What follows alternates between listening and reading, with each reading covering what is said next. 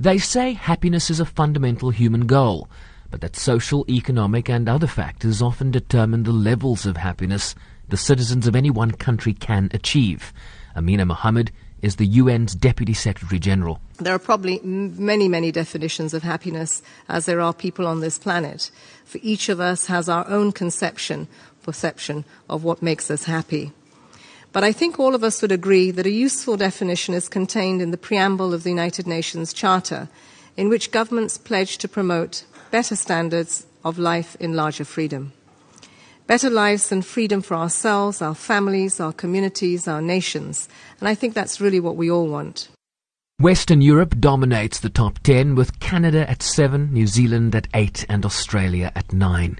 The United States is ranked the 14th happiest place, while South Africa finds itself at a lowly 101. Algeria is the best placed African country at 53, with Mauritius, Libya, Morocco, Nigeria and Somalia all ahead of South Africa on the continent. We need to tend to all aspects of well-being to create happiness. And that is why GDP alone is no way to gauge the happiness and well-being of a nation. It is why the SDGs stress that we must leave no one behind, and we must reach those that are most in need first. Our societies cannot be happy while the vulnerable and marginalized continue to suffer, nor can we be sustainably happy while the environment declines. That is why the SDGs place equal weight on social, economic, and environmental development. Or to put it another way, social, economic, and environmental well-being.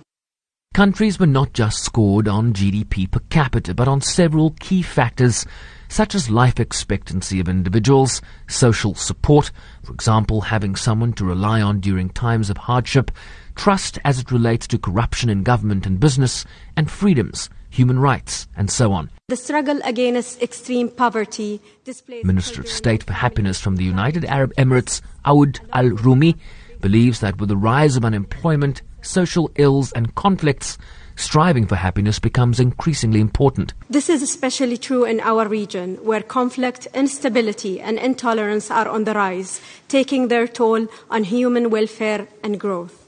Some may ask, amid all this conflict and agony, how can you speak of happiness? And we say, it is because all of this misery and the conflict in the world that happiness becomes more important, especially at this point in time. Syria placed 152nd out of 155 countries, while Tanzania, Burundi and the Central African Republic are at the very bottom of the list. I'm Sherwin Bryce-Pease in New York.